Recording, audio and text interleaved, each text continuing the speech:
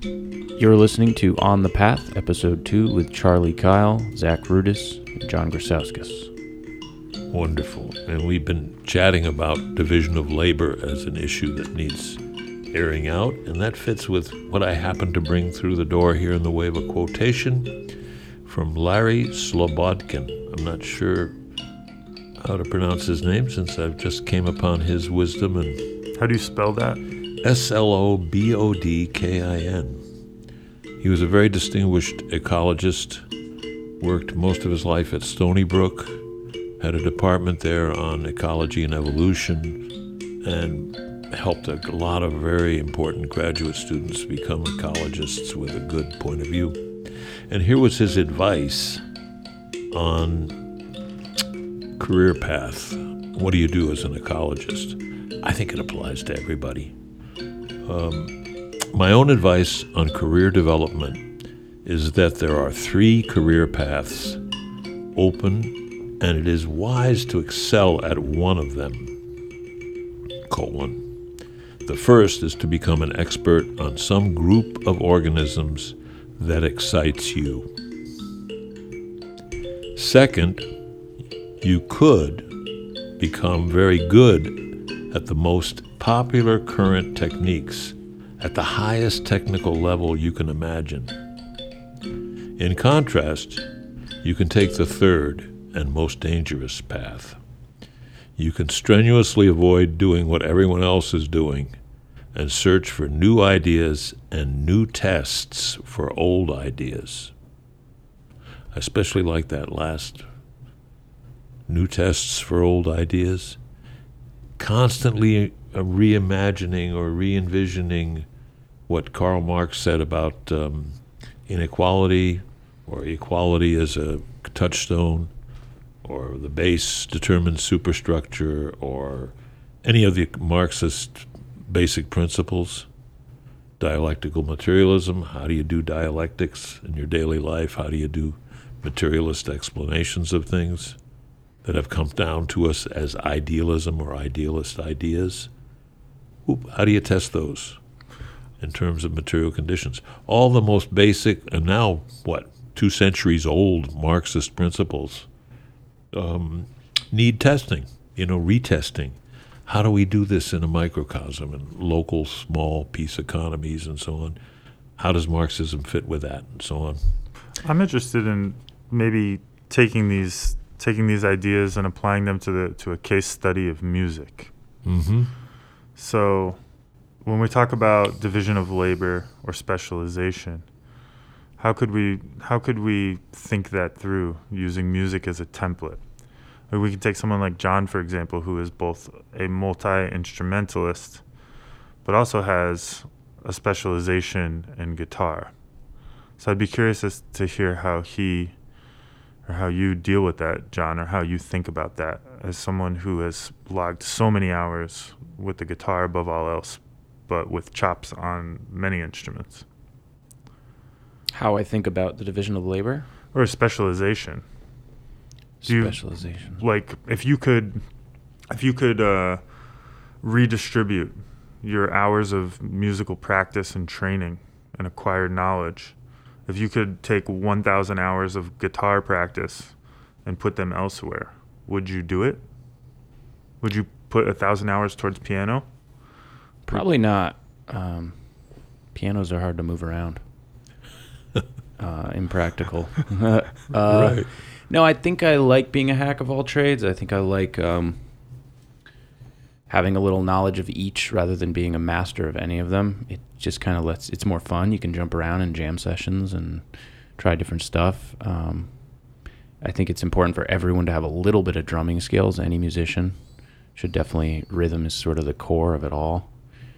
I still, plan to practice more guitar and get more serious and get better, because I do want to be better than I am. But I think it's like when you think of a video game statistic, when you're picking your character, they have little bar graphs for their strengths and weaknesses. Like, I wouldn't have a particular high bar on anything, but I guess I'm versed in a few instruments, which is, so I'm useful in that sense. So no, I think I like where it's at, but I do need to apply myself a little more to guitar work. Right. Does that answer your question? Well, sort of, yeah, because you've sort of expressed the idea that specialization is valuable to you as a professional musician. I don't know if you really said that from a professional standpoint or from a creative standpoint or from both, but it seems that in your answer that specialization is valuable to you. Yeah, I think it is. I think it's probably more valuable professionally than being versed in a lot of instruments. So yeah, there's always that desire to improve, become more skilled, become more fluent, more fluid, more speedy, whatever it is with the guitar, with the fretboard. You notice that Slobodkin there in his three-pronged approach to career development, he puts knowing about one thing and being an expert in that, and that's kind of the first thing he thinks of, is really being good at something.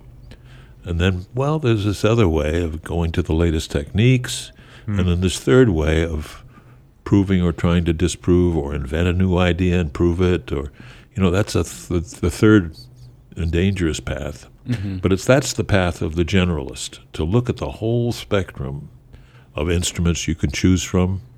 I love what you said, Johnny, about being a hack of all of all trades. Mozart was a hack. Shakespeare was a hack. Mm-hmm. They both were in it for the money at a certain very early point in their lives, and Shakespeare knocked off 4 or 5 plays a year to keep the audience coming, to keep those people coming through the gate. You could knock out a play like Hamlet or whatever in 5 weeks. He was in it for the gate, for the guy with the time. What did James Brown have? He had this guy. First time I went to a James Brown concert, there was a guy at the gate there for James. Click, click, click, click, click, click. Who's coming through the doors? Getting a head count to make sure that James was getting the right amount of money for his performance. Mm-hmm. And that was Brown's man, not the management's man, making sure that he wasn't going to be cheated on his... Smart. It's like division of labor. Who's counting the gate? Who's doing this? Who's doing that?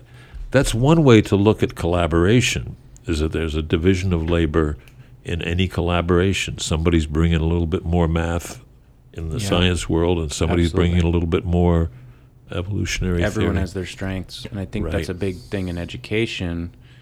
Children are often, if they don't fit into the mold of the curriculum, they're deemed, behind or special needs, but every child is different, has different strengths, and maybe they're not excelling in English class or math class, but maybe they're really creative, or they're a dancer, or they're... Right. You got to find each kid's passion and foster and facilitate it, and not just try to fit them all into the same mold.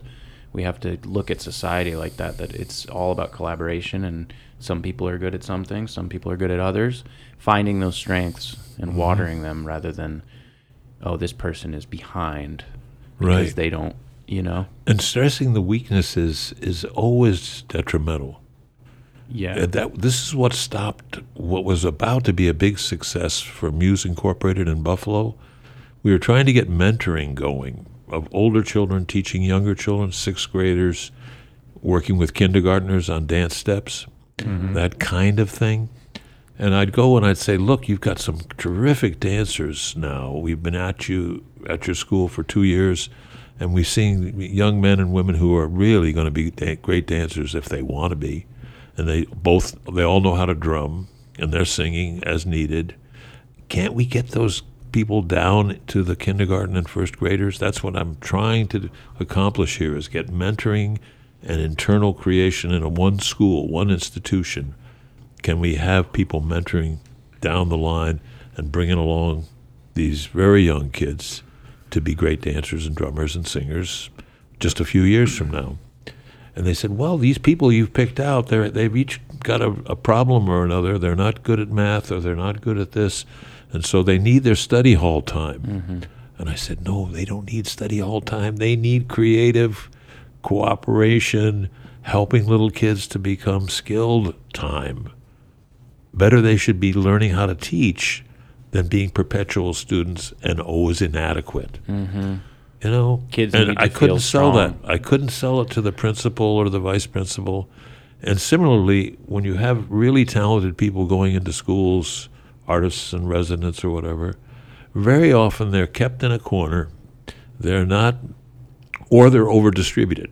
Everybody's got to get a little piece of this visiting artist, and nobody gets the whole person. Nobody gets the impactful message that somebody might bring to a situation. It's like, all right, back to math class, everyone. You've had enough art for the day.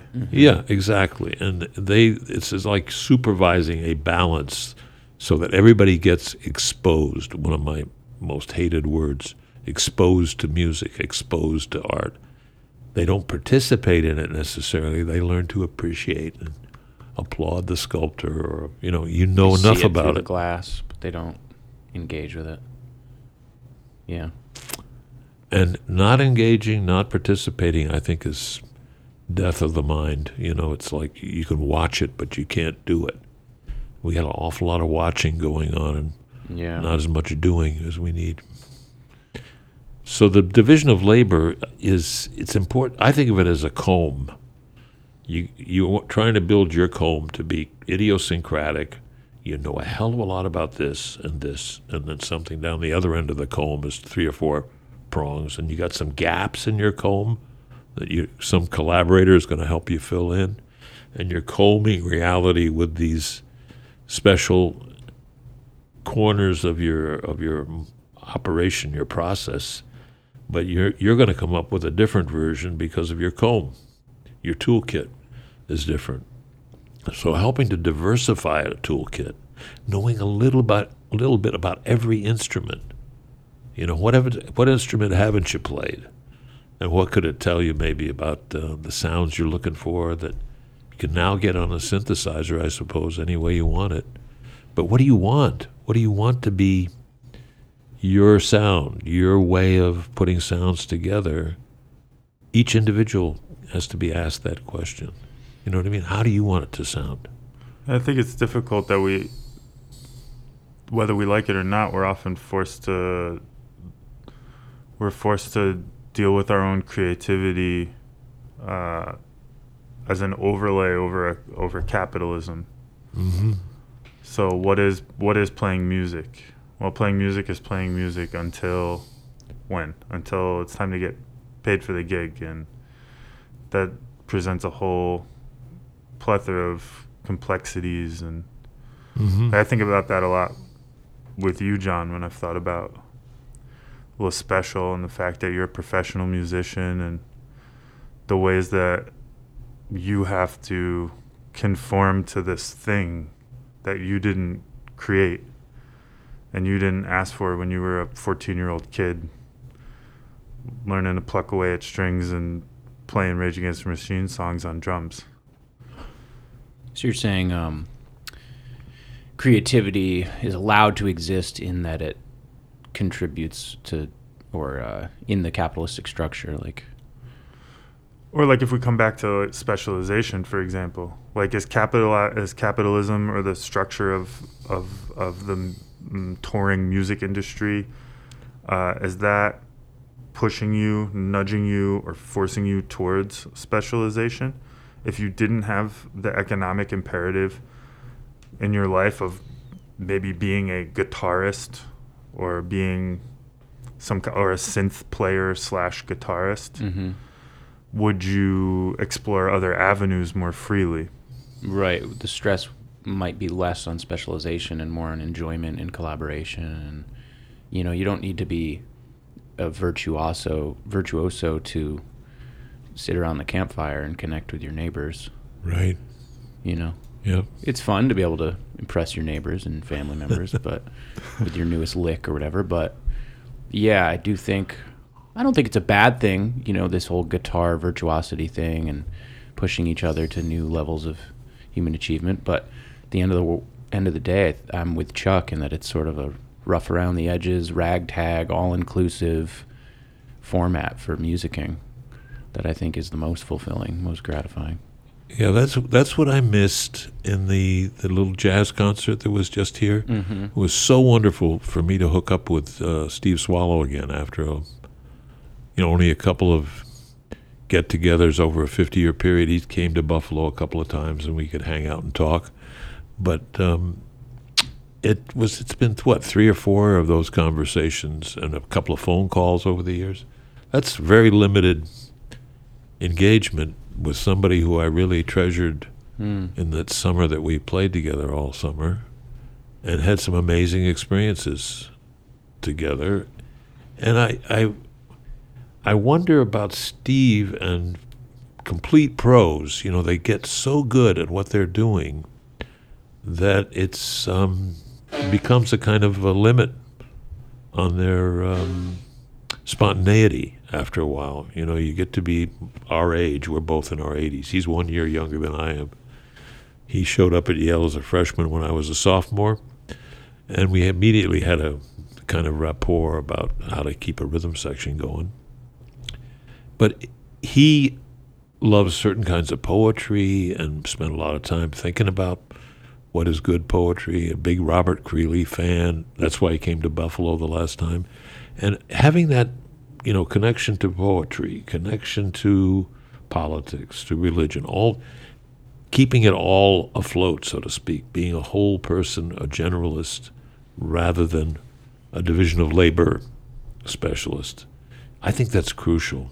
It was crucial for all those New Orleans musicians who were barbers by day or bricklayers or plasterers or, they all had a skill, a day gig. They did their music at night and on weekends. And all the musicians were versatile 100 years ago. If you were a cello player, you also played trombone.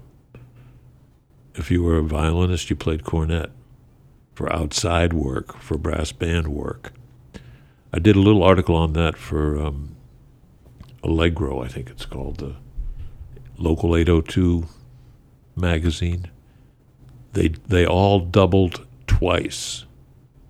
You double cello and trombone or bass and tuba, and you also have a gig as a printer by day and a musician on weekends, or if there's an opportunity at a theater before the talking movies came in, there were a lot of working musicians who still had 2 gigs. Mm-hmm. They do the film thing in the afternoon and the evening, and then they'd be doing printing or taking a shift at the printing shop or whatever day gig you happen to have. That makes me kind of imagine a spectrum of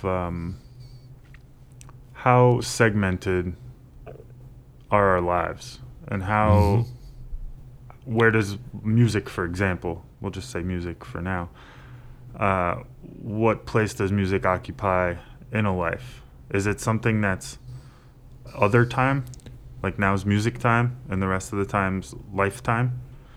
Or is it your profession? Is it in that middle ground? Or is it seamlessly a part of your day? Could music be spontaneous at sunrise, midday, sundown, middle of the night?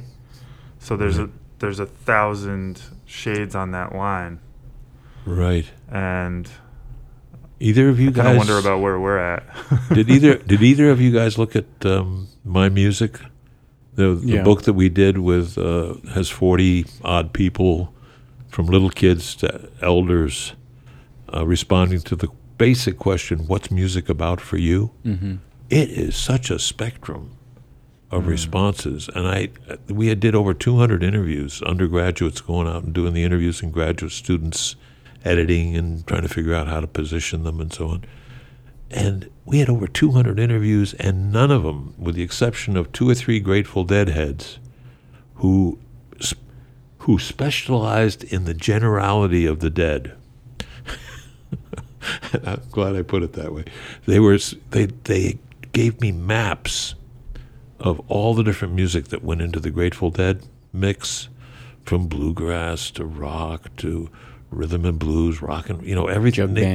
Jug bands, and tunes from everywhere. And the Grateful Dead are the total totality of music. Mhm. And I'd have to say, well, guys, there's 99% of the other world music, that's not Grateful Dead. But they had this notion that within the Grateful Dead world, everything was summarized. There was a total evolutionary trip to the... That sounds like religion to me. Yeah, well, they were the Sorta. ones who were a little bit of a tribe, that they had their own. Otherwise, every single person that we interviewed a little Indian girl from the reservation down on Skajakwada or some creek or someplace where she was coming from, and she was a total Muddy Waters fan. And then there was what we call the punkette. Neither one of them got into the book. The punkette, as we called her, had different kinds of DIY punk bands that I'd never heard of. And she said, when I'm in a sad mood, I put on these tapes. When I'm in a really happy mood, I go to these three bands. Music When as I- medication. Yeah, As well, it mood was regulator. like I used this spectrum of what we would all put in one little corner of punk circa 1983 or something. And she had a different, she distinguished four different streams of music for four different personal needs that she had. So it was a kind of complete world with subdivisions, a division of labor or a division of, intensity for this, for this, for this, for this. All worked out in her head. And a lot of people were like that. They had whole worlds of musicking that were almost always talking about records and recordings and very little about their own personal music making. Even people who are good at music and doing in a band or whatever would talk about music in this big, broad sense, and we're into everything, kind of in different reasons for being into these different kinds of music. So there's the point I'm trying to make, I think, is that division of labor is one thing, and division of response, that people divide the world into different kinds of musicking for different occasions, different moods that they're in. It's a really interesting, the whole notion of division It makes me think of is how really interesting. It makes me think of how some people, when they use music to treat mood, Mm-hmm. I feel sad, so I'm going to put on something sad and indulge. Or I feel sad, I'm going to put on Jimmy Cliff and blow the roof off my sadness. There's like a homeopathic music treatment. There's aggressive counter my mood music treatment. There's everything. Right. People are using music in so many ways. Yep. And that's what the book revealed, was that this unlimited ways to be musical and to internalize all the different kinds of music that there are around you for your own purposes, for very idiosyncratic purposes. I couldn't believe, some of these interviews we'd sit as professor and graduate students and just marvel at what somebody had said that was so insightful or so revealing of their own unique path in the world. So I see this as a constant. Johnny, your first answer to his first question was really great, because it was like, yes, get as good as you can get on one thing, which is also what's his name? Slobodkin's formula. Really know one group of organisms that excites you, right? It's exciting for you to really get good on the guitar. Oh, I can do that George Benson thing. I'll do it. Or I can do this, or I can do that. Finding different things in other guitarists and celebrating it. I hear something I can do with the guitar and my voice at the same time. Why not? And you've gotten really good at that. Your question to Johnny about being a solo act and being successful at that, and being in a trio, and doing work with the children, play with the children. And that's another thing I want to get back to, is work as a division of labor thing. And that's very oppressive, I think, most of the time for most people. But the fact that he can do the solo thing and make money, the trio requires a whole lot more work and, moving and touring and packing and unpacking equipment, etc. A lot of moving parts. Yeah, a lot of moving parts and a lot of sacrifice of time, energy to get out there to people. When he was touring, I was always saying, Johnny, come home, sit here, work with the children, do your... And now that I know he can make pretty good money as a solo performer, it seems to me like the trio should strictly be a recording exercise. You try to get to the next level of what you can do in a recording studio in hopes of getting a record that everybody wants to listen to, or a sound that... It's a very shifting landscape. Yeah. Obviously, John knows more about it than we do in 2020. Mm-hmm. But I mean, my perception of it, if you had asked me 5 years ago what's up with the music industry, I would have guessed that selling albums is dead. Mm-hmm. You make money by touring. And if you had asked me 2 months ago, I'd say I don't know where the money comes from because you can't tour anymore. Right. Is that accurate, John? Mm-hmm. So people are trying to stream, do virtual concerts, teaching more, that kind of thing, selling merchandise. Right. Major faux pas.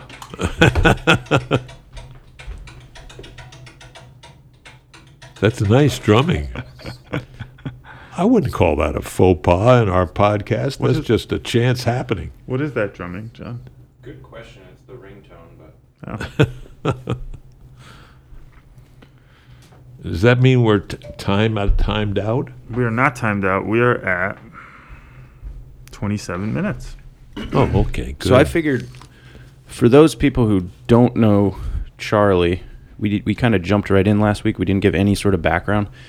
Charlie's a published author. He's an ethnomusicologist. He was a professor at SUNY Buffalo for years. He's interviewed everyone from B.B. King to Malcolm X.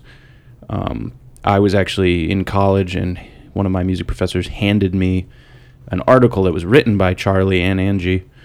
So he's out there, his writings and his thoughts. So he just referred to his book, My Music, which is exploring how music, the role music plays in different people's lives, different ages, different walks of life. So you can Google Charlie Kyle, it's spelled Keil, to learn more about his philosophies. And more recently, he's been working on his book, Born to Groove, which is all about the importance of children gaining rhythmic skills, dance movement skills, anything that makes them feel sort of fully alive and fully expressive, connected and participating and collaborating, which has had a huge effect on me and the Music Cellar, where you're hearing this podcast from.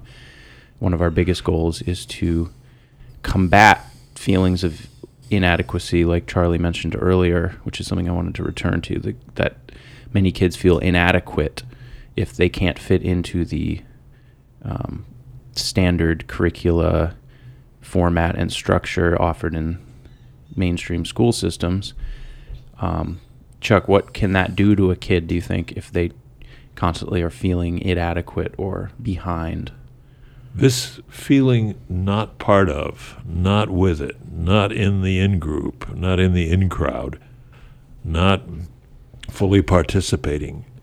This is what comes up at Alcoholics Anonymous meetings, at Al-Anon meetings, at all the 12-step programs, are in a sense combating that feeling of not belonging, of not being part of being on the margins, of not feeling it your personal process and this school or this Sunday school or this whatever institutions you come up against or are being encouraged to get into and do well in.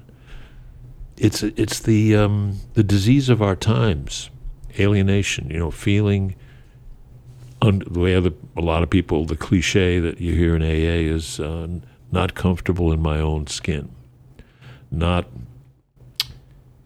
being part of this or this. It's not bringing out the best in me. It's making me feel like I'm a marginal, inadequate, not up to it, substandard, all of that stuff. And that's the division of labor, if you will, of dumbing down. What does it mean to be dumbed down? It's meant to be, you're not good at this. You're not so good at that. You're not doing well here either. You go from one class to another and being told that you're not up to snuff, you internalize that if you're a little kid. That's fascinating. So it's a very basic human need to feel connected, part of something. I would say if we it's the don't most receive basic. that, I agree. Yeah. If we don't receive that, it could manifest as trying to fill that void with substance abuse. Right. And we're dealing, mental health professionals have been sounding the alarm really since, it seems to correlate rather well to the smartphone. Yep. But many, many, many young people dealing with serious anxiety issues, mental health issues. Right. And I think what the good doctor Charlie Kyle is prescribing is a good medicine to combat that kind of social isolation. Mm-hmm. Isn't that interesting? We've never been more connected, but also simultaneously disconnected from each other. Right. And the COVID amplifies that. Oh, yeah. I keep thinking that COVID is a gift. Maybe. It's a wake-up call. You cannot invade these rainforests and not get SARS, MERS, HIV, AIDS, on and on and on. There's 25 or 30 viruses that used to be in reservoirs in one animal or another, domesticated or wild. And now these viri, plural, that's not in the dictionary. They don't want to pluralize virus, but there's so many of them, and they're in so many different creatures, and they're spilling from domesticated to wild to humans. I was listening to a podcast on the way here, the Ezra Klein show, and he was interviewing someone who just finished putting together a podcast called Future Perfect. And so I heard a sample of the Future Perfect episode, and what they're talking about is factory farming of animals. Got to go. And how Can't much do of it. a threat that is. Not just talking about animal welfare. In terms of pandemics, viruses, this is a nightmare. Yep. The CDC tracks potential threats. They said 7 out of the top 10 infectious disease threats are zoological. Right. And we want to slam the Chinese wet market. They've got all these weird animals that we wouldn't eat. Well, what about when you have 3 million pigs in little pens chewing each other's tails off? Right. That's and a danger. Debeaked chickens crammed Yep. next to each other. The factory farming, and that's why I think one of my favorite current authors, Roderick Wallace and his son, Rob, they are two people in the midst of Monthly Review, the Left Monthly, who are just, I don't know how to describe it, not succumbing to the division of labor, right? They're thinking politically, economically, philosophically, mathematically. Roderick Wallace puts everything in mathematical formulas in relationship to COVID. And the two of them, Rob titles his book, Big Farms Make Big Flu. And they make big viral damage and chaos for the entire planet. And it all could be stopped if we stopped invading the rainforests. That would stop the spillage of viruses from wild to domesticated, from domesticated to wild, from mammals to birds, from birds to us, from mammals to, you know what I mean? Yep. There's this constant overlap of But even if we get out of rainforests and continue factory farming, right. let's say just in continental America or China or what have no you. more monocropping, period. The antibiotics situation is a cocktail for disaster. Right. The fact that we're giving 70 to 80% of antibiotics in the United States are being fed to factory farmed animals And then end up in the water supply. in the water supply, Yeah. in your body. Yep.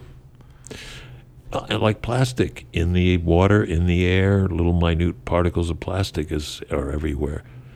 When I first looked at a farm, I was thinking of buying a farm up just across the border in Massachusetts on the Housatonic River. And then I went and did a little research on PCBs. Do a little research on PCBs. Thank you, General Electric. So the Housatonic River is our local waterway here, which was polluted in the 70s and 80s by General Electric in Pittsfield, Mass. Right. In their production of electronics and televisions. And PCBs, which stands for polybiphenol. You can't pronounce it. You don't need to pronounce it. It lives in the sediment and in the mud, and you're not supposed to eat the fish out of the Housatonic River anymore. I did a fair And it's deal in of the air. swimming in it as a kid, and Yeah. I'm okay. Johnny's twitching. But monocultures you mentioned, I know my professor Milford Graves would always talk about how it's dangerous to. He's like, man, plants don't grow like that in the bush. And if you look at his garden, everything's on top of everything. There's plants coexisting with each other, different species, different types of plants all together in one. And anytime you isolate things and synthesize things, and it can get dicey. Right. So I think that goes to what you were saying about monoculture. I did want to return quick to the importance of children feeling engaged. My absolute favorite TED Talk was Sir Ken Robinson. Sir Ken Robinson did a talk called Do Schools Kill Creativity? And I just wanted to read a short anecdote from that. The little girl. Little girl Jillian. Yes. Yeah, I remember I that. thought about that before. He said, this little girl, Jillian, the school wrote to her parents and said, we think Jillian has a learning disorder. She couldn't concentrate. She was fidgeting. I think now they'd say she had ADHD. Wouldn't you? But this was the 1930s, and ADHD hadn't been invented at this point. It wasn't an available condition. People weren't aware they could have that. Anyway, she went to see this specialist. So this oak-paneled room, and she was there with her mother, and she was led and sat in this chair at the end, and she sat on her hands for 20 minutes while this man talked to her mother about all the problems she was having at school. And at the end of it, because she was disturbing people, her homework was always late and so on, little kid of 8. In the end, the doctor went and sat next to Jillian and said, Jillian, I've listened to all these things that your mother told me, and I need to speak with her privately. He said, wait here, we'll be right back. We won't be very long, and they went and left her. But as they went out the room, he turned on the radio that was sitting on his desk, and when they got out of the room, he said to her mother, just stand and watch her. And the minute they left the room, she said, she was on her feet, moving to the music. And they watched for a few minutes, and he turned to her mother and said, Mrs. Lynn, Jillian isn't sick. She's a dancer. Take her to a dance school. I said, what happened? She said, she did. I can't tell you how wonderful it was. We walked in this room, and it was full of people like me, people who couldn't sit still, people who had to move to think. They did ballet, they did tap, they did jazz, they did modern, they did contemporary. She was eventually auditioned for the Royal Ballet School. She became a soloist. She had a wonderful career at the Royal Ballet. She eventually graduated from the Royal Ballet School and founded her own company, the Jillian Lynn Dance Company. Met Andrew Lloyd Webber. She's been responsible for some of the most successful musical theater productions in history. She's given pleasure to millions. She's a multimillionaire. Someone else might have put her on medication and told her to calm down.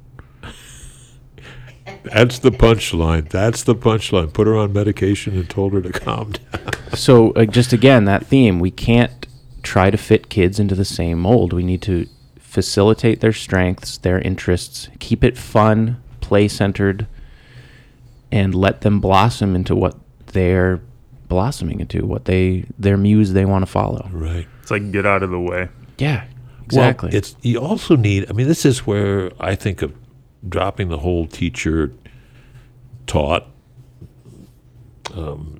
laying on of culture and so on and so forth, and just think about what is in each person and making sure we're getting all of it. That's where the division of labor can kill somebody. A little kid can over practice on one instrument and get to be virtuosic and then not know what to do with it. So we I think, as guides, you teaching English as a second language, Johnny doing the toddler jam, that spirit of jamming, of let's see what happens. Who wants to pick up which instrument? Well, this is the third time she's gone for that xylophone over there, or she's picked up on the synthesizer and wants to see what she can make come out of this. Just you follow the lead of the kid, Exactly. and magical things can happen. You can learn so much from a student, Yep. you know. As a teacher, you also have to learn from them. Maybe this is the time to tell my little Lily story. 10 months old, Afro, my daughter, had, I guess, worked with her quite a bit about ooh, ee, ooh, ah, wing, wang, walla, walla, bing, bang. Because she says to Lily, who was busy just learning to walk at 10 months, she's crawling, taking a few steps, both back down to the floor, crawling faster than she can walk. She's over undoing drawers, taking things out of drawers, putting them back into drawers. It's time to clean up. Oh, cleaning up is good. Yes, I can get to put things back in drawers. You know what I mean? She was enthusiastic about everything. And Afro says, come over here, Lily. I want to show Grampy something. And so she sings, ooh, ee, ooh. And Lily, like white on rice, timing perfect at 10 months. Ooh, ee, ooh, she's on it. Her timing, not off by a millionth of a second. Wing, wang, walla, walla, bing, bang. Ooh, ee, ooh, she's on it. I said, wow, timing at 10 months, who knew? I said, where do you think this happened from? She said, well, she hangs from that basket with the two hooks on the door jamb, and I put on Wilson Pickett, and she bounces in time. She's not walking yet, but she's bouncing in time to the Wilson Pickett album. She said, I think somewhere in there is when I tried the ooh, ee, ooh, a couple of weeks ago, and she got on it. And I said, she sure is on it. We go around again, silence, because we're talking about her, right? Mm-hmm. She knows that it doesn't do anything. And we both, Afro and I, pause for about 30 seconds. No absence of as a statement of Lily, I'm not going to be your little performer at 10 months, you know what I mean? And then I said, Lily, put something else in there. But at the same time, ooh, ee, ooh, And she gives you the Wilson Pickett scream, or I don't know. From that one little incident, which was all of a minute or two, of just time passing, I came to the conclusion that every kid at 10 months or 9 months or 11 months, toddler jam, pre-toddler, before they toddle, let's help them bounce in the chair. Let's help them hear all the danceable music that there is. Let's help them. So there's plenty of helping to do. And teachers, or let's call them guides, soul guides, spirit guides, here's how to help you get into the mood, get into the spirit of it, have fun with it. We've gotten somewhere, and it's frustrating as hell to me that whatever I put on the web in the way of Born to Groove material, and I'd urge anybody listening to this to go to our borntogroove.org website, where we have videos and audios that are designed to help a mother and a child get into a groove one way or another, with a guiro or with a shaker or with a drum. I hope people would go to it and tell me why it's not working. What would be a better opening? When we have another virus come through, and there's going to be more until we stop invading the rainforests and stop factory farming, until we stop monocropping the world or exploiting it in mono ways, we're going to keep having viruses come through. When that happens, that's where I hope the Born to Groove website, that's exactly what it's for, is to facilitate 2 or 3 people getting live with it and celebrating whatever that little kid is about to become the next day. How do we make this work? Because it's not working well for people right now. I don't get any tips in the tip jar. Some months pass before somebody puts something in there. I want to encourage you 2 guys to go, preferably with a mom and a kid, or some kid who might want to pick up on it if you do, to see what's wrong with the little stimuli that we got there. Maybe we should put it in Spanish. I would love to get it. My dream is to get it to China, South Korea, and Japan, where there are a lot of women sitting home with a newborn or a kid, and dad is climbing the social ladder, or salary man, as they say in Japan, who not only works 10-hour day, but then parties with the same people that he's been working with. They go out at night and party, and then they come home. Mom gets to see the husband, time to make a new baby, or, breakfast, boom, they're gone again. So those moms are sitting at home in China, Japan, South Korea, and we could give them this if we could only figure out how to get it to work. It's a tough. I think I'm not saying it's a non-starter, but I'm saying in my experience, having taught at this point, I've taught 1,500 different Chinese students English. Yeah.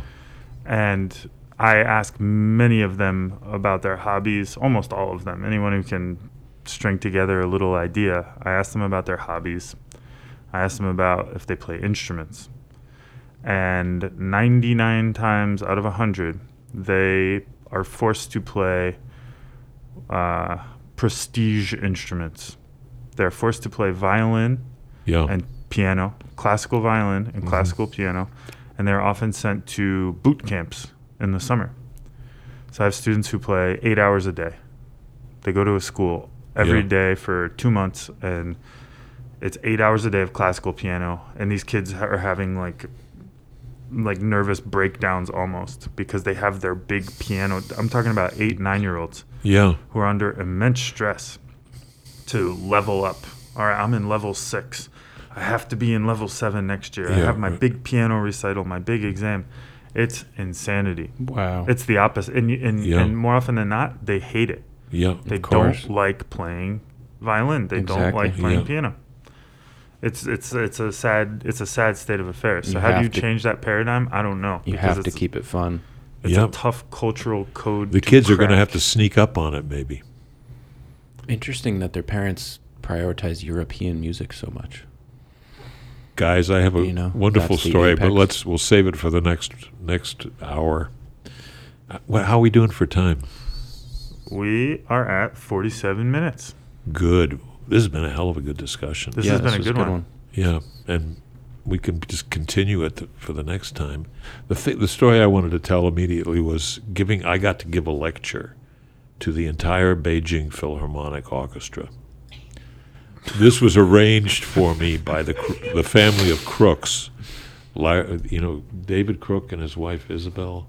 They had been I thought you meant like... No, that was their name. That was their name. I'm sure they're both gone by now, but their children live on, and they were born in China, know Chinese better than they know English, but they know both languages perfectly well. I had one of Professor Crook at the Foreign Language Institute. His son was doing the translation. And I had a presentation that I was making wherever I was asked to do it on American music. And I did country and Western, Afro-American soul music, gospel music, blues, jazz examples from different eras. And I explained how these different musics had evolved as people's music. What year are we in here? This is 1980. Okay.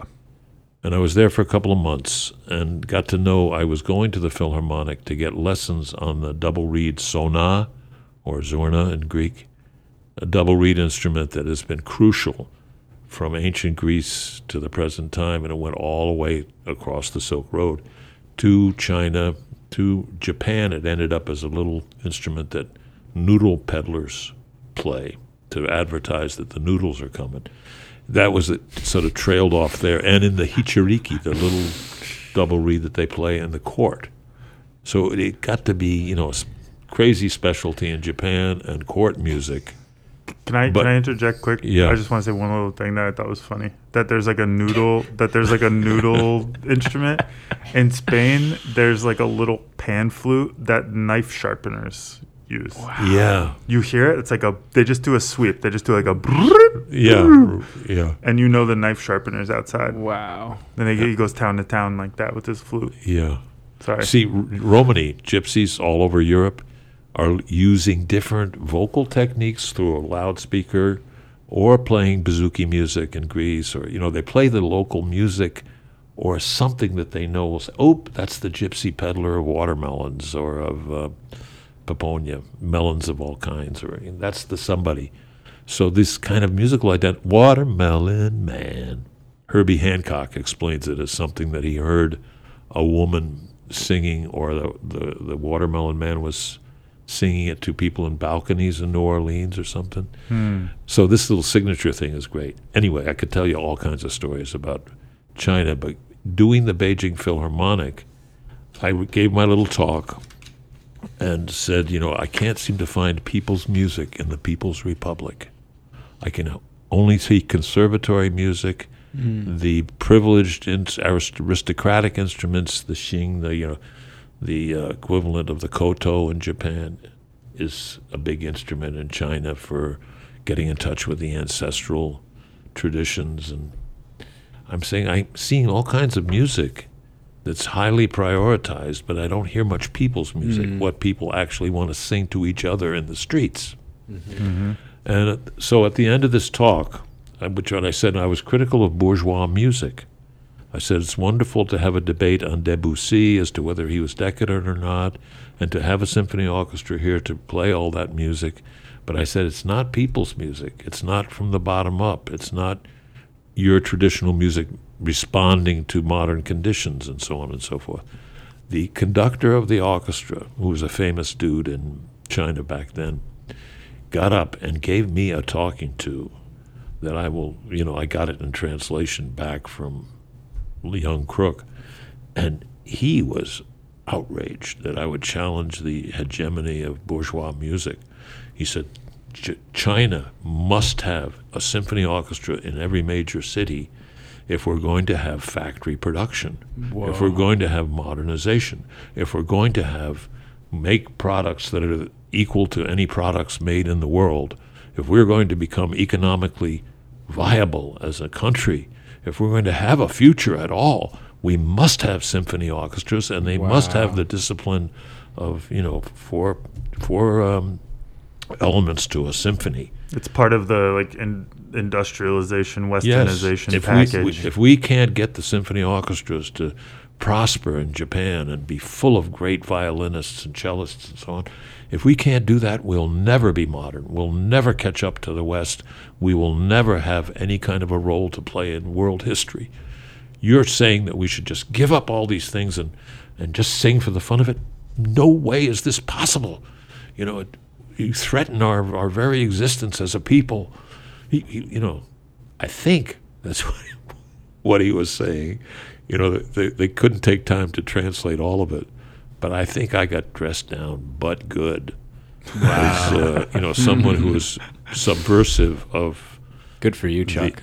I'm glad you were there speaking to them. I would love to get a recording of this. I'm sure it was recorded. Can you concede? It's probably in a vault somewhere. Can you concede any of his points? No. I mean, I've come over the last 20 years since I retired and don't have to like all music to be a credible professor. I've come to really hate bourgeois music, all of it. Except, as you go back from Beethoven and so on. Beethoven was an improvising piano player. Did you guys know that? I did not know that. I didn't know it until a Alex Ross piece in the New Yorker about a month and a half ago, 2 months ago, where this wonderful piano player who's acclaimed as the 30-year-old genius of Western piano playing. He's the Lang Lang of Europe. He is, we got to think about time running out. Yes. We could pick this up another time. But this is why I dislike Western music. And I think this guy is coming to the same conclusion, this genius-y piano player. He's done all the Beethoven piano things. He knows that Beethoven was an improviser. He loves Thelonious Monk's compositions and improvisations. He's ripe to turn his back on the whole thing and just woodshed for a couple of years and come up with his own Beethoven symphonies, or his own piano creations. And I think he's at the brink of doing that. He says, I'm bored. That's with point this. number 3. Yeah. Search for new ideas and new tests for Yeah. old ideas. Right. I think this is a great quote, isn't it? Yep. Mm-hmm. Because it applies across the board You in can any you specialized can- field. You can understand so many things to it. Yep. I also wanted to say, John, in some way, I feel like you're doing all 3. Yeah. Johnny is. Specialize in a group of organisms, specialize in technique, and search for new ideas. And Zach, what you told me about the situation in China now, people forced to do through composed virtuosic, blah, blah, blah, have to read music, literacy. You got to read, there's this chapter by Alan Farmello in Born to Groove that takes apart the 5 things that are oppressive about Western music and realize that this is 0.1% of the world's music is written. All the other peoples of the world, 2,000 tribes in Africa and hundreds of different cultures in the Philippines and so on, they're all not doing literacy, virtuosity, any of those things that are prized by the West. Oops, sorry. Well, that was a great discussion. Thank you, Charlie. Thank you, Zach. Thank you, John. We'll see you next week for On the Path.